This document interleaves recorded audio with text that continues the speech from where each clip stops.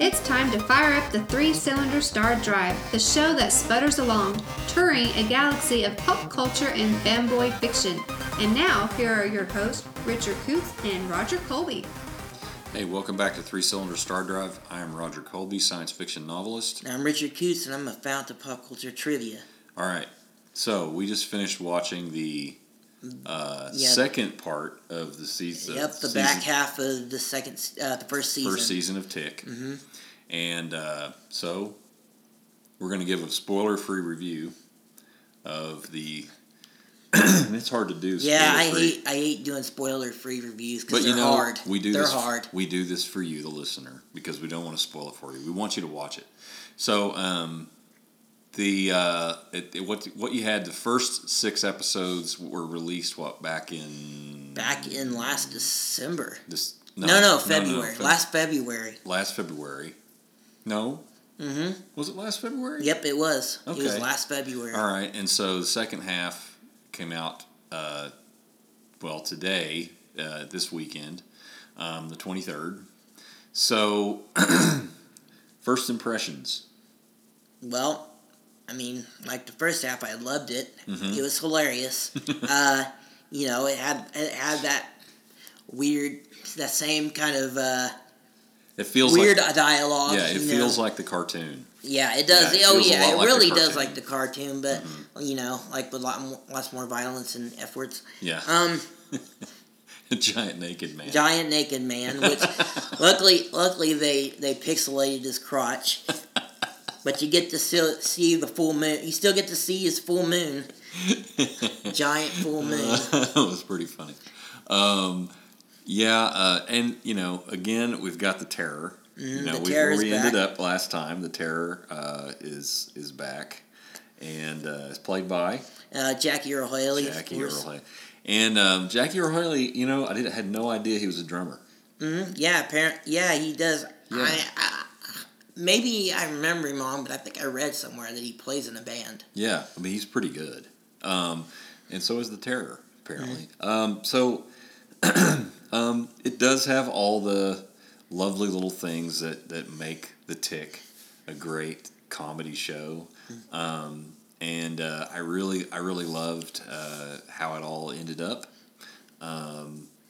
But man, I'm telling you, you should probably watch The Tick. Mm-hmm. Yeah, it's pretty great. good. If you like the cartoon, you're gonna like this. Oh yeah, it has voices in there from some of the other stuff. Right. There's a character called it's like a talking dog called Midnight, who's mm-hmm. like part of the. If you saw the first half of it, I mean, this isn't really a spoiler. There's like the Flag 5, who's like killed off at the beginning. He was like a by member the Terror. of them. By the Killed Terror. Killed him with syphilis. Killed him with syphilis, right?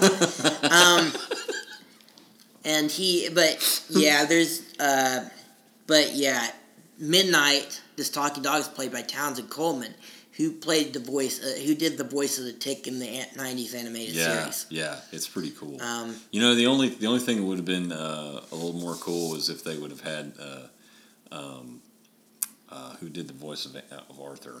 I forget the first guy who did. He was like, I don't know. He was part of the Monkees or something like. Rob Paulson. Yeah, Rob Paulson. He did it second. Mm-hmm. It was this other guy, Mickey something. Mickey Dolenz. He did it for a little while, but then Rob Paulson took over. Yeah, it'd be kind of cool to see Rob Paulson pop. Yeah, I love Rob Paulson. He's a great guy. But the whole thing has. I mean, the special effects are pretty decent for an Amazon show. For an Amazon show, they're all right. They do great, their best, but they're good enough. They're good enough. The special effects ain't why you come to this show, though. No, you come for the writing, and the writing is great. Mm-hmm. I mean, some of the lines I'll be quoting for a while. There's a lot of quotable stuff in this, so. You'll really, really enjoy it. So go check out The Tick on Amazon. Any final thoughts about it? Nope. I mean, it's been renewed for a second season, so kind of leaves you with a little bit of things to think about at the end. So yep.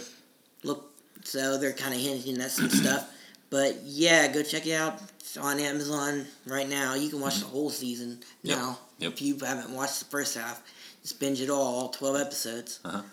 Okay, so the next thing we're going to talk about is our movie of the week, which is I guess we're gonna do Gotham by Gaslight. Gotham by Gaslight. Yeah, it's on DVD right now. It's a direct-to-video release. Yeah, it's part of DC's animated direct-to-DVD line they've been doing. And it's R-rated. Yeah, it is. Although I don't really think it earned it, honestly, because here's the deal. I mean, I've seen like some of their other animated movies that are PG-13 that's have more blood than this.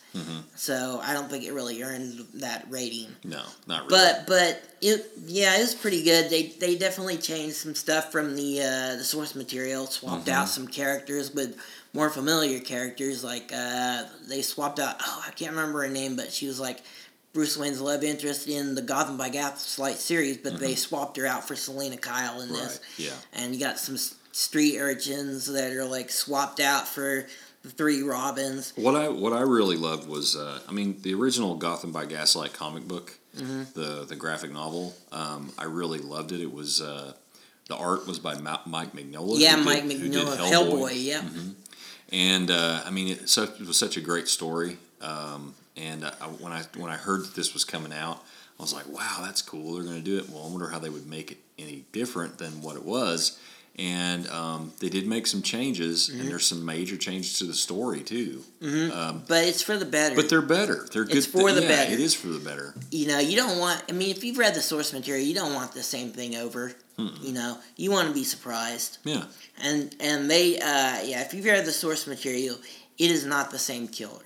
Sure. All right. So I guess that's all we have for today. It's kind of a short episode. Yep. Tune in next week. Until then, I'm Roger Colby. And I'm Richard Coots.